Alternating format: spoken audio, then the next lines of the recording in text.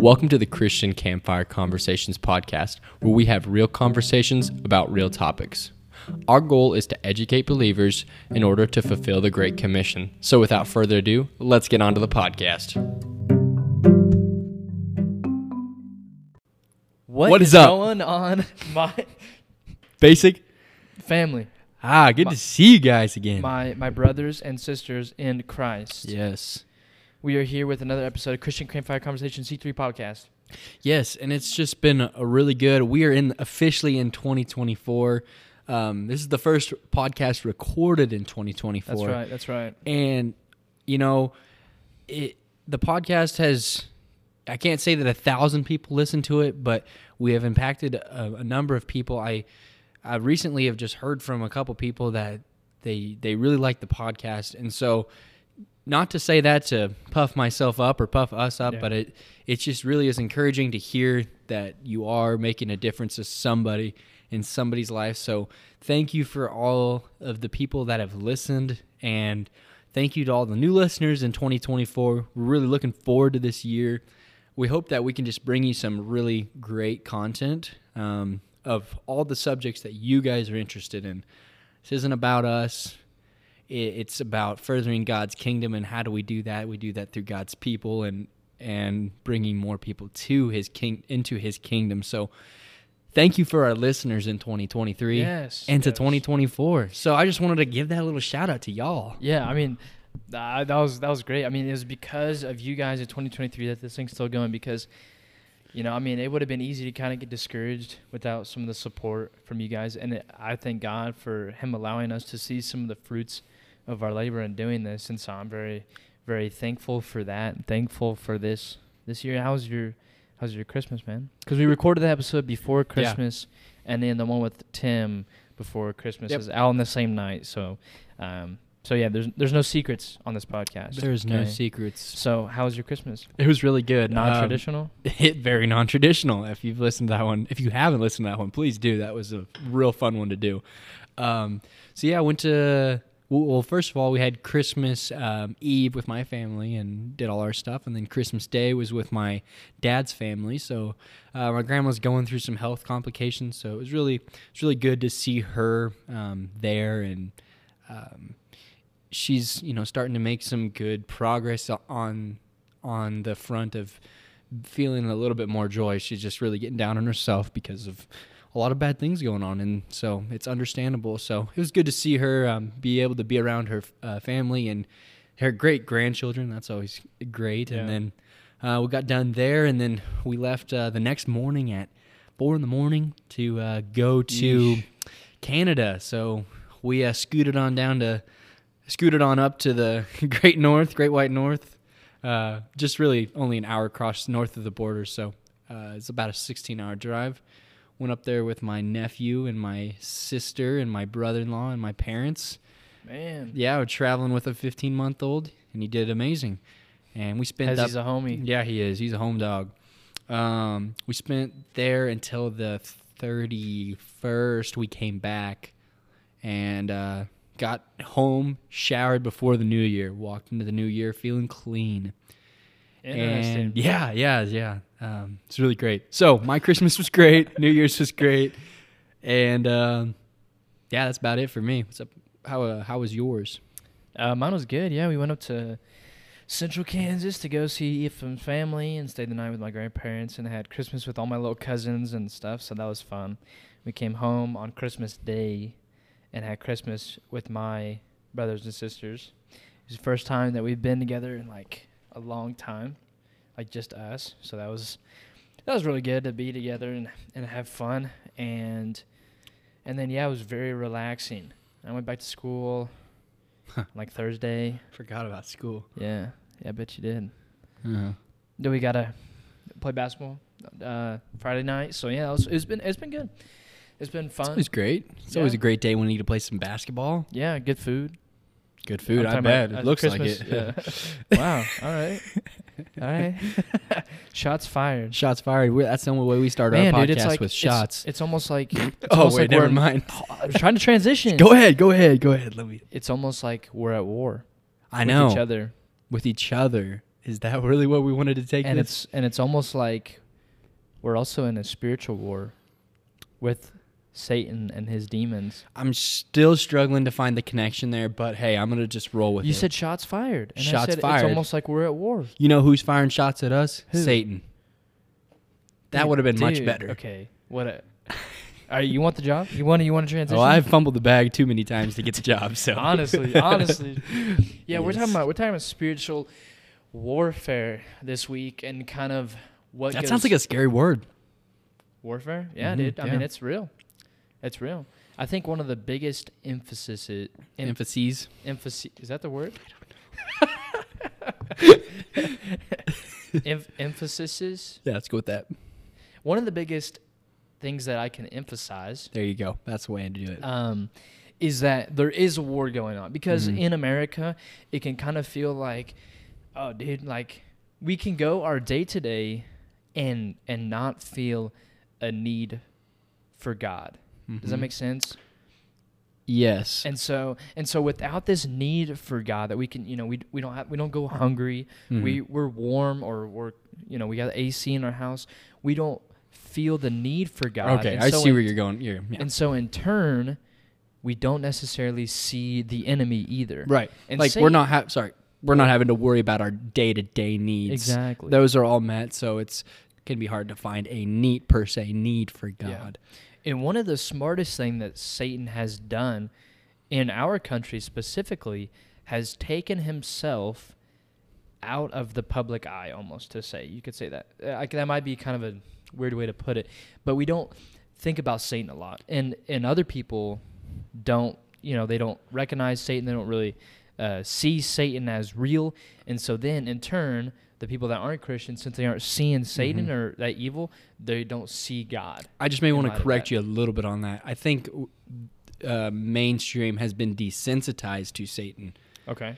In the fact that, we see these people who are outright having like demonic showings, like where they're wearing horns and like they're crucifying themselves, like almost seems like Satan worship.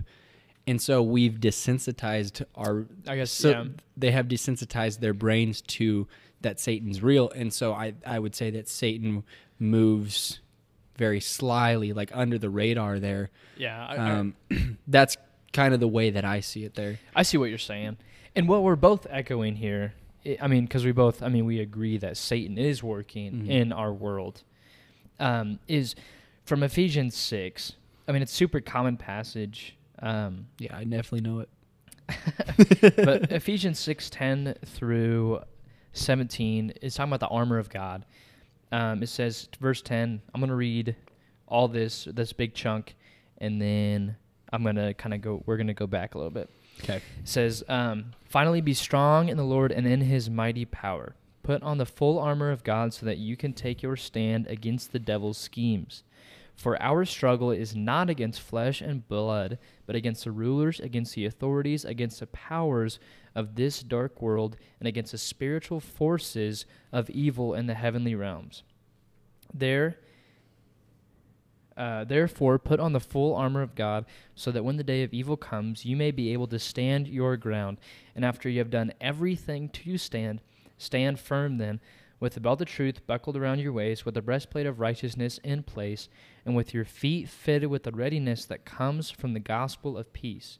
In addition to all this, take up the shield of faith, with which you can extinguish all the flaming arrows of the evil one.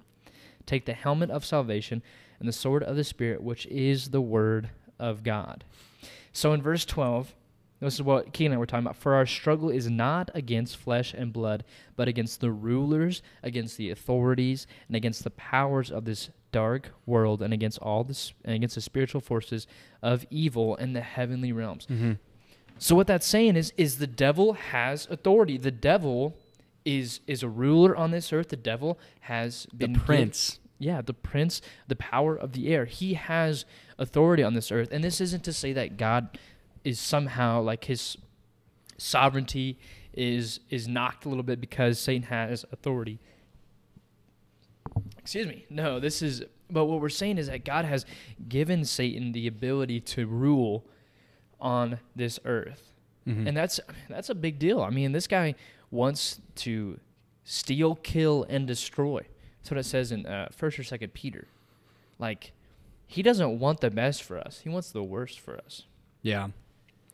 I was definitely generating some thoughts while you were saying all that, and now that's my turn to speak, they have escaped my brain. Now, one of the things that made me think, what it made me think about is how it states that we're not fighting against flesh and blood, but at times it really does seem that way, because our disagreements, our quarrels, and whatnot are against humans. But we got to think about why are humans the way that they are? Why is everyone born with this innate nature to sin? And it goes back to the fall of man. You know, Adam and Eve live on this perfect world where there's no sin, no pain, no tears, nothing, just completely perfect. And Satan, the serpent, tempts Eve to take a bite of this apple and dooms the rest of humanity she gives this pain to us, and this tear now where we can feel pain, and it's not perfect anymore. So even when we're talking about we are dealing with flesh and blood, but that's because of Satan, the sin of Satan entering the world, that Satan is the self-proclaimed prince of. Yeah, exactly. And that's one of the things that I want to emphasize is just that this battle is really going on, is that there really is a war going on in our world. There's a war going on for your life and for everybody's soul. And if you put your trust in Jesus and you are a Christian, you're a born-again Christian, you don't have to worry, because you are saved from the penalty of your sins no matter what you do. Satan, in some terms, cannot touch you. He cannot. I mean, you're his. Right. Who's ever in my hand will not be cast out. I think that's a scripture. And so you don't have to worry. But the people that aren't Christian, like Satan, he's drawing them towards them, and not in a necessarily. Satan works in so many different ways, and one of the ways that he works, I think, in this world, and again, this is just my opinion, is I think he works by just distraction. You just have to be distracted your entire life to the point to where you never realize, and that's kind of going back to the day-to-day thing, people in America, if you just distract them for years and years and years, you're never going to make them feel the need for God. Yeah, and on that front of distraction, I think Satan, one of the things he tries to distract more than anything is prayers. Especially as speaking as an individual who has self-diagnosed ADHD, I'm trying to pray and not bad things, but things that are not in my prayers are popping in here that I don't need to be thinking about right now. Yeah. And Satan I feel as if he tries to plant these thoughts in your mind. Now let's just make this clear. Satan does not have the power to put these things in your mind. He works with deception, but he cannot make you do anything. He has no power over your body. Yeah, you still have, if Satan says, "Oh, hey, look at this guy. He's being mean to you. He's being rude to you." If you punched him, that's not Satan doing that. Satan may be saying, "Hey, you should punch him," but you still have the free will to say, "No, I'm not going to punch him." Right. And what was I going to say? I was going to say something. Oh. And one wonderful book that gives awesome insight into the spiritual battle that's going on is by C.S. Lewis, called The Screwtape Letters. Have you read it? I have not. Have you heard of it? I have heard of it. Yes. I read it years ago. I say years, but it's been probably 4 years. So you were 10. 4 years, I was 14 4 years ago. That's crazy, though. And... And so I read it a couple years ago, so I don't remember it all in detail, but it just gives awesome insight. So it's essentially this senior demon, this older demon. He's giving advice to a younger demon, or they call him a junior tempter. Okay. So interesting. His uncle is Screwtape. Okay. It's this is his nephew demon. And so he's there. You only see the letters from Uncle Screwtape down to the nephew, I think. And then he'll be like, you can kind of catch hints of like him responding. He's like, in your last letter, you said this and this and this. Like he's talking to this Christian girl. And he's essentially trying to drag this guy to hell, is what he's advising him. He's saying, look, you need to, get him distracted. He's been hanging out with this Christian girl, and she's bringing him to church, and you need to, try to break that off. And he gives him all this advice to drag him. And it's just such an interesting way to look at temptation and look at kind of how the devil might be working in your own life, looking at it from the perspective of, the devil's army, you could say. And so I love that book, and I would recommend it to everyone, because it's not a long read. It's kind of hard to read because it's like that older English, right? But yeah, dude, you should read it for sure. And anyone else, you should definitely read it out there. It's super good. Well, and I think that's one thing that the Satan's whole existence and power over this generation, or of these people that are alive at this time, is that he operates on the he operates in deception, because he doesn't want people to know that he's real. He tries, like I said, he tries to desensitize people to the fact that he is real and he is working, because the biggest lie that he wants you to believe is that he's not real and he's not causing these bad things to happen. He wants to, and I think another way that he works is in offering instant gratification for just really small pleasures that, as you can tell by the name, are instant and not long lasting. Whereas I feel like that's the contrast between, one of the many contrasts between God and the devil, is that the devil offers short-term pleasures that only last for a finite time. God offers pleasures that are infinite. Yeah, and to kind of maybe make this a little bit more applicable, so for instance, the devil, so say you have a girlfriend, boyfriend, whatever, and the devil says, hey, you should have sex with your boyfriend, girlfriend. And that's right there, that's instant gratification. I know we've talked about this in the past, and it's like, I think I used a fire illustration that I heard from JP or David Martin or something. It's like pouring lighter fluid on the fire. The fire is going to go, it's going to blow up, and it's going to be really hot for just a short amount of time, and then it's going to die. Yeah. That's instant gratification. That's not going to be long lasting. It's going to cause a lot of turmoil. It's going to cause sin. It's going to cause so many things that are not good. As if you were to do it God's way, it would be a fire that if you have kindling, and then you put fuel to it that is long lasting, it's burn hotter, burn longer, burn faster. But that's what you're talking about, this dichotomy that we have. It's like, okay, Satan offers this instant gratification, this sin that's going to wreck, my life right now, or it could harm it. Or God offers this longer lasting, more joyful way. And so I want to choose that way. Yeah, that's really good, first of all. And then one thing that comes to my mind is this graph that they show, a line graph of the progression of a drug addict. That first time, what's your drug of choice is heroin, and you hit that high for the first time, you are the highest. That's like the most, what's the happy drug, that the chemical in your brain?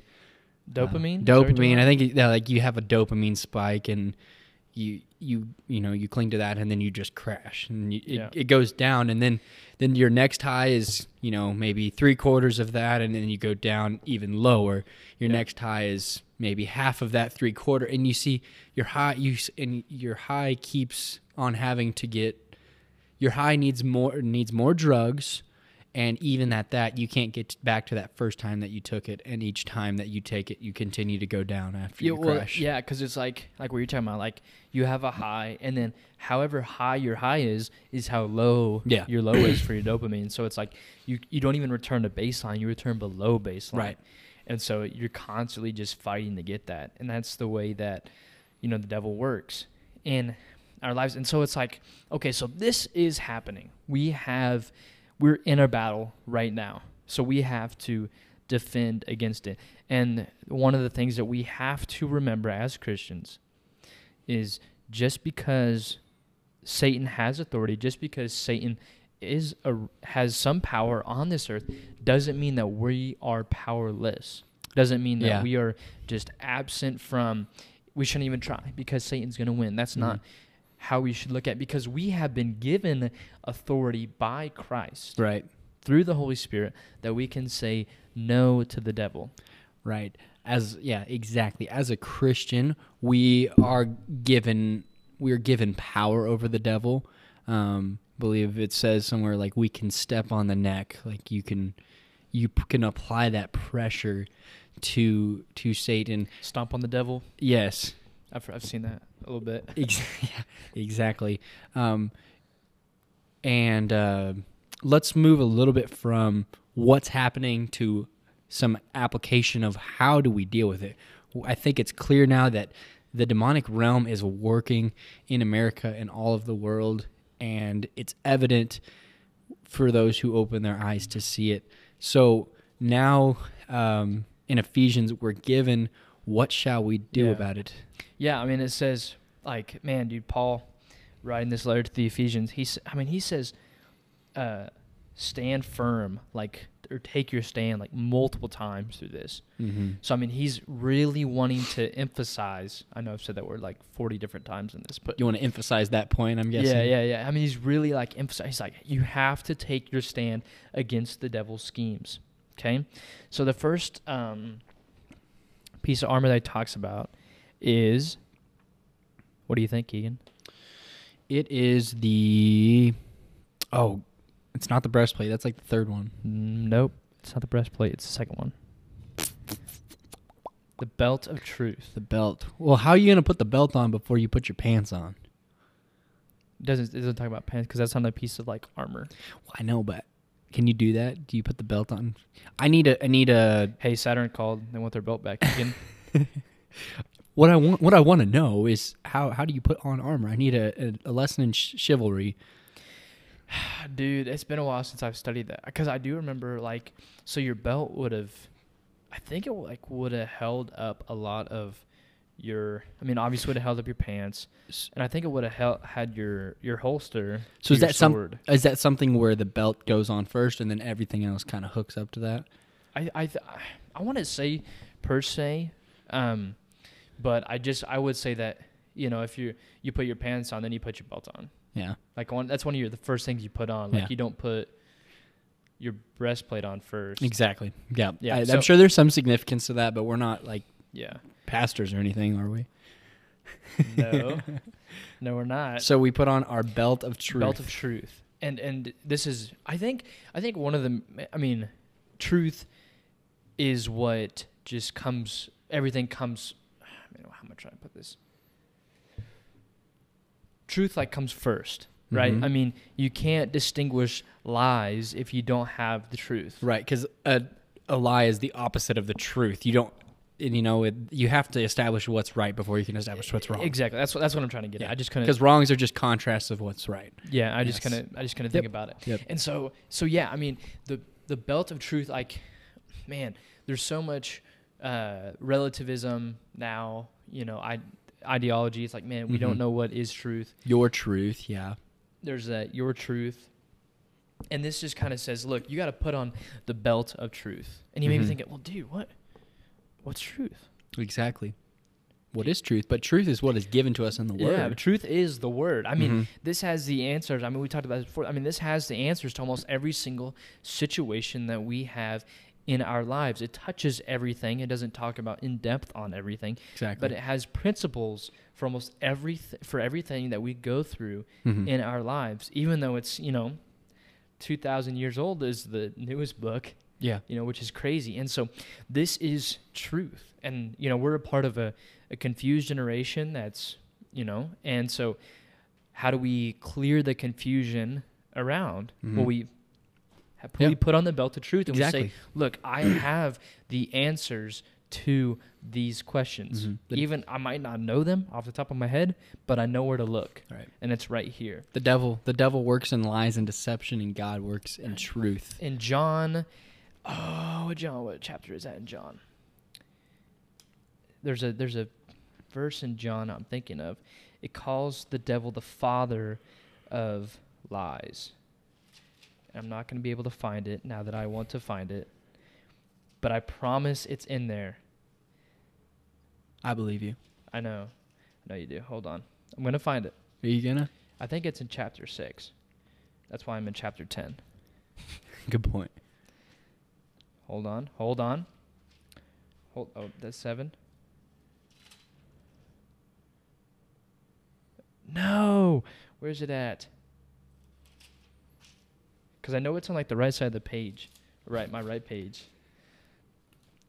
Oh, man. Okay. John, man, where is it at? Hold on. What's our next piece of armor, Max? Okay, the devil is the father of lies. That's what I'm going to get. Moral at. of the story. Okay, moral of the story. I can't find the verse, but it's in the book of John. Okay, the next piece of armor is the breastplate of righteousness. Okay. Mm-hmm. But dude, I'm not righteous. No man is righteous, not even one. Yeah, not Except alone. Not alone. Not alone. I can't be righteous alone. Exactly. So we are granted a status of righteous. We identify as righteous in God. No, we are given the status of a righteous person because of what Christ did on the cross for us. On our own, there is not one thing that we can do to be righteous, because for all have sinned and fallen short of the glory of God, even one sin. Yeah, because of the devil's lies, we've been given this sin nature, and so that we cannot be righteous. But thankfully, thank the Lord that He sent His Son to give us the Holy Spirit, His advocate, mm-hmm. and the high priest, or our advocate. Yes, so that we can be righteous. We have the ability to stomp on the devil. We have the ability to stomp on our sin and say no to sin because of the Holy Spirit. Yep, we're granted that status of righteous individuals. That's the breastplate of righteousness. That protects all our internal organs, and righteousness protects us from unnecessary harm. Mm-hmm. So, like when Todd Becker was on here and he was talking about his brother, or not Todd Becker, Keith Becker was talking about his brother Todd, and Todd died in a car accident, alcohol-related car accident, and that's unnecessary harm. If they would have listened to God's commands, if they would have done the righteous thing according to the Bible, they might not have been at the party. They wouldn't have been drinking to get drunk. They wouldn't have been drinking underage, which is against the government, which is against God's law, Romans chapter 13. Mm-hmm. And they wouldn't have been there. They would not have been in that situation. So that's protecting us. His righteousness is protecting us from the devil's schemes, from unnecessary harm. And I think that's important to note, that it's protecting us. God's commands are for our benefit. They aren't just for... He's not this universal police officer that's wanting to keep us from doing fun things that others do. No, He is helping us. Yeah. I agree. Okay. That's next one. The next one. Next Let's piece. roll it. In addition to all this, so he's saying, dude, on top of all this, like you got to put on these things. Exactly. And then also take up the shield of faith. So the Romans, they would have had this kind of shield. It would have been like, it was 4 feet tall and it was 2 feet wide, and they would kind of like put it over their heads. Like a riot shield from COD. Not exactly. This would have been like made out of wood. Okay. Yeah. Or no. Steel. No, I think it would have been almost been made out of, I can't remember what he said. I think it was made out of wood. Okay. With which you can extinguish all the flaming arrows of the evil one. So, take up the shield of faith. The devil's going to try to prod at us and say, hey, look, you're not worthy. You've done this sin. God can't use you because you've done this thing. God can't use you because you've sinned in this way. Yep. You're worth nothing. And it's no. I have faith in God that just because I've sinned, God can still use me. David committed adultery, murdered, lied. Moses killed a man. Right. I mean, all these awesome biblical characters made so many mistakes. Solomon, the wisest man to ever live, had 700 wives and like 300 concubines? Like, I mean, that's just crazy. All these guys made mistakes. And they could have easily been discouraged by Satan saying, God can't use you because you've sinned. Yeah. But they took up the shield of faith and they said, no, look, I have faith that whatever I've done, my God can save me from, because God is more powerful than my sin. Jesus has defeated the power that sin has over us. He's defeated that power, and he's given us the ability to say no to sin. Yeah, and a little side note about faith reminds me of when we had oh gosh, what's his name? Who? Geisler, David Geisler. Yeah, We had Dr. David David. Geisler on our podcast, and he talked about the distinction between belief that and belief in. The part of that deals with faith is belief in. You know, we believe in God, and that's a faith that goes beyond all of our all of our hard times, because it's a faith that cannot be wavered by bad things happening in our life. Like you said, all these individuals who struggled with troubles of various kinds, and they had faith through all of that. So I just want to make that distinction of kind of what faith is. It's not belief that. It's not that all because we've seen of all these things. It's belief in God, and that's something that transcends even our most difficult times. Yeah.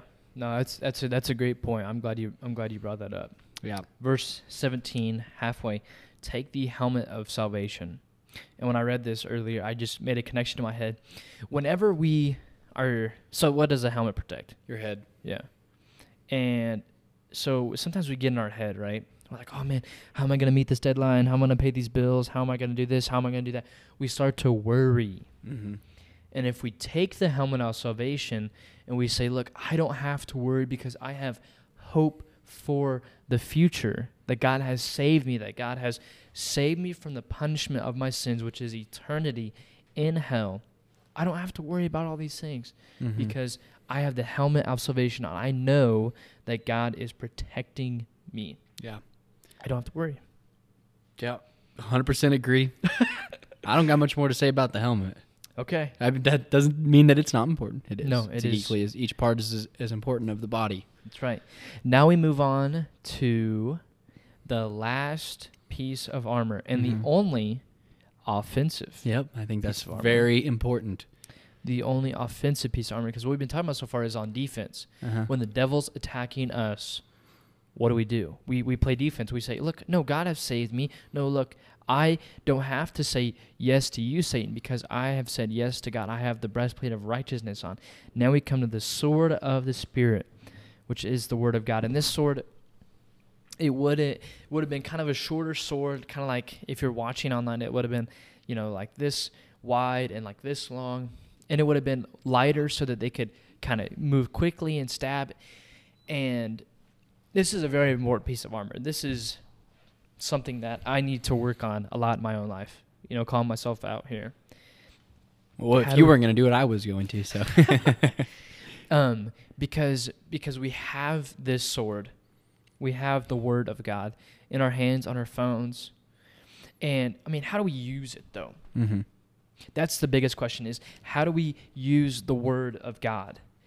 Well, first of all, we have to practice. Yeah. We have to did you think the Roman soldiers who Paul would have been looking at the time of writing that, you think they just they picked up the sword, they looked at it, they're like, man, this thing's pretty cool. Ooh, it's pretty sharp. Gonna put it up on the shelf. And then put it up on the shelf, collect dust. They may have taken it out for special occasions. 5 minutes every morning. Yeah, when someone important came to town. Someone important came to town, or they got it out once a week on Sunday for, they kind of lightly used it or whatever. No, they practiced and practiced and practiced with it every day, all the time, because they knew that they had to be good with it. Right. Because they're going to be at war. And the same thing is for us. We have to practice and practice and practice using this. In Matthew chapter 4, we see Jesus, our Lord and Savior, using the sword of the Spirit. I think this is a pretty common passage here.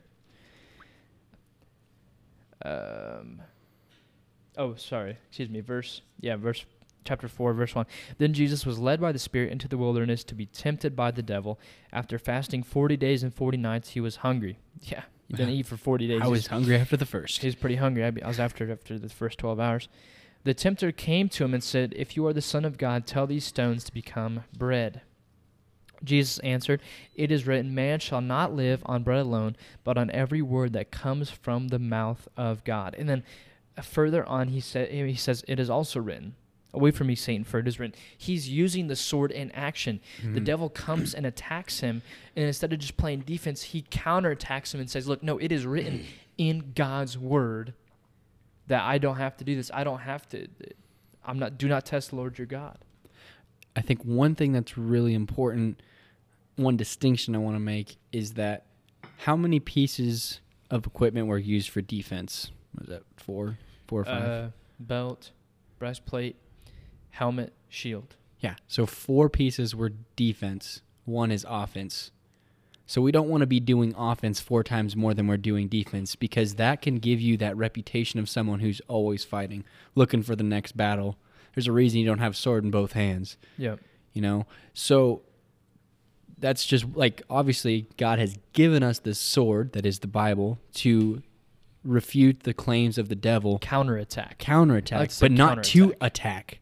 Exactly, because it's an attack. Like, it's not a attack like I'm thinking of Star Wars. Like, a Jedi is never the one to make the first blow. Yeah, it's almost, and it's not to attack other people. It's to attack Satan. Exactly. You know, I think that's kind of where you're getting at, right? Right. Yeah. I mean, it's to attack the devil and his schemes, because he's going to be attacking us. You know, and so I used to not realize what spiritual warfare was, and so this is. Like, looking back, it's kind of funny, but it's also not funny, too, at the same time. But so I struggled to read the Bible as a kid, and I still struggle now, but I really struggled. And so I just struggled to read.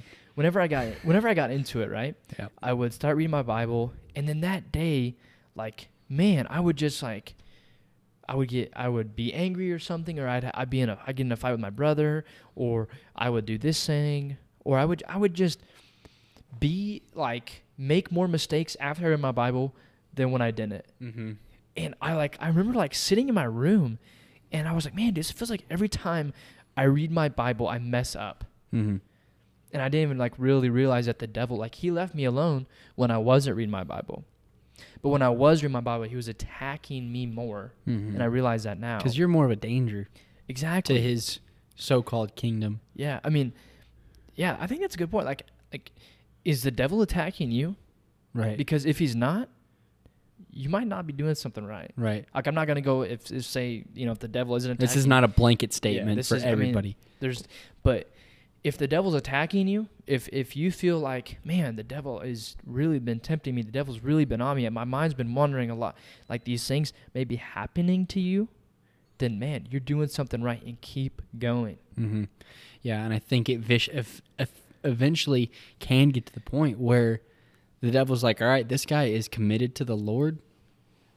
Our efforts are better focused on somebody who is not as mature as this person. Yeah. So God is not like, or the devil is not like God in the fact that he's omnipresent, because God can be everywhere at once. The devil cannot. Yeah, I was going to bring that up. I don't get how that works, because I feel like the devil is definitely working in, like, I think affecting different people's lives, but at the same time, he cannot be omnipresent like God. Yeah, like it's a demon that's tempting you, kind of like, you know, Uncle Screwtape is tempting you. Like, I mean, like JP said in, like, his podcast, like Satan is with some world leader right now, you know, tempting him or prodding him in some way. In my opinion, I think he's with some world leader rather than, you know, me and my measly Joe life. Schmo. Yeah. Yeah. But I think that's, you know, you should be strong in the Lord enough that the devil is scared of you. Right. I think it's an important point. And yeah, if the devil is tempting you, that means I believe that means you're doing something right, because he's scared of what you could do if you lived up to your full potential in Christ. Yep. You know, okay, say let's just make this too real. Let's say you took the step to start going to church again, especially with this new year coming around the corner. that happens more often. You're like, all right, 2024 is going to be my year. I'm going to start going to church. So you start going to church first Sunday, which was this Sunday. Congratulations. And, you start reading your Bible more, and you start living that life that God wants you to live. And the devil sees you. It's like, okay, here's a Christian who is not very mature in their faith, and that's to say nothing bad about you, but you have not been practicing this for very long. So you're going to be a target for the devil, and he is trying to make you doubt your worth that you have in Christ. He's trying to make you doubt every single thing in your life. Battle through it. I promise you, if there's something difficult in the way, I'm sure there's a great prize on the other end. Yep. Like we said, the distinction between instant gratification and infinite gratification, because God offers infinite, Satan offers temporary. It's going to go away. God's gift of salvation, that's never going to go away. The joy that we find through our troubles is never going to go away. Not to say that you're always going to feel happy. I promise you won't. I don't always feel happy, that's for sure. But we are offered joy through our trials unto the grave, and then once we get to heaven, we get to spend the rest of time with God in perfect majesty. Communion. Yeah, exactly. And I want to touch on how we use our sword effectively, because I think it's important, because we just talked about how we have to use our sword. Psalms 119:11 says, "I have hidden your word in my heart so that I might not sin against you."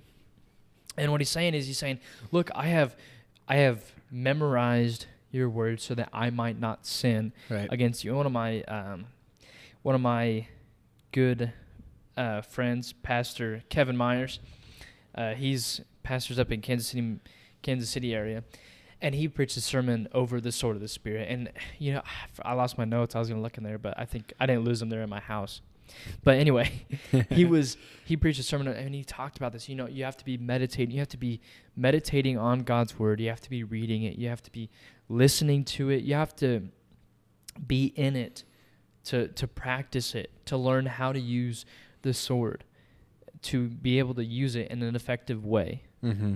And I just want to throw that in there. No, exactly. If you're gonna, just to reiterate what you said, if you're gonna want to be prepared for battle, you got to train. And there's training in God that includes reading your Bible, praying, meditating. That's a difficult one. And then practicing in the world. Because you can't just live amongst believers. You need to go practice in the world. Be around non-believers at times to it sounds really condescending almost to say to practice, but we are being prepared for battle. So take these small battles. They're little, small villages that we're taking over. That's maybe not a great maybe not the best illustration, but you're fighting small villages. So when the whole country comes after you, then you're ready. Yeah. But be the warrior. That Satan's afraid of. Exactly. All right. Do you have anything else? If I was Satan, I'd be afraid of me too. I wouldn't. Thank you for joining us today. Peace out, Basic family.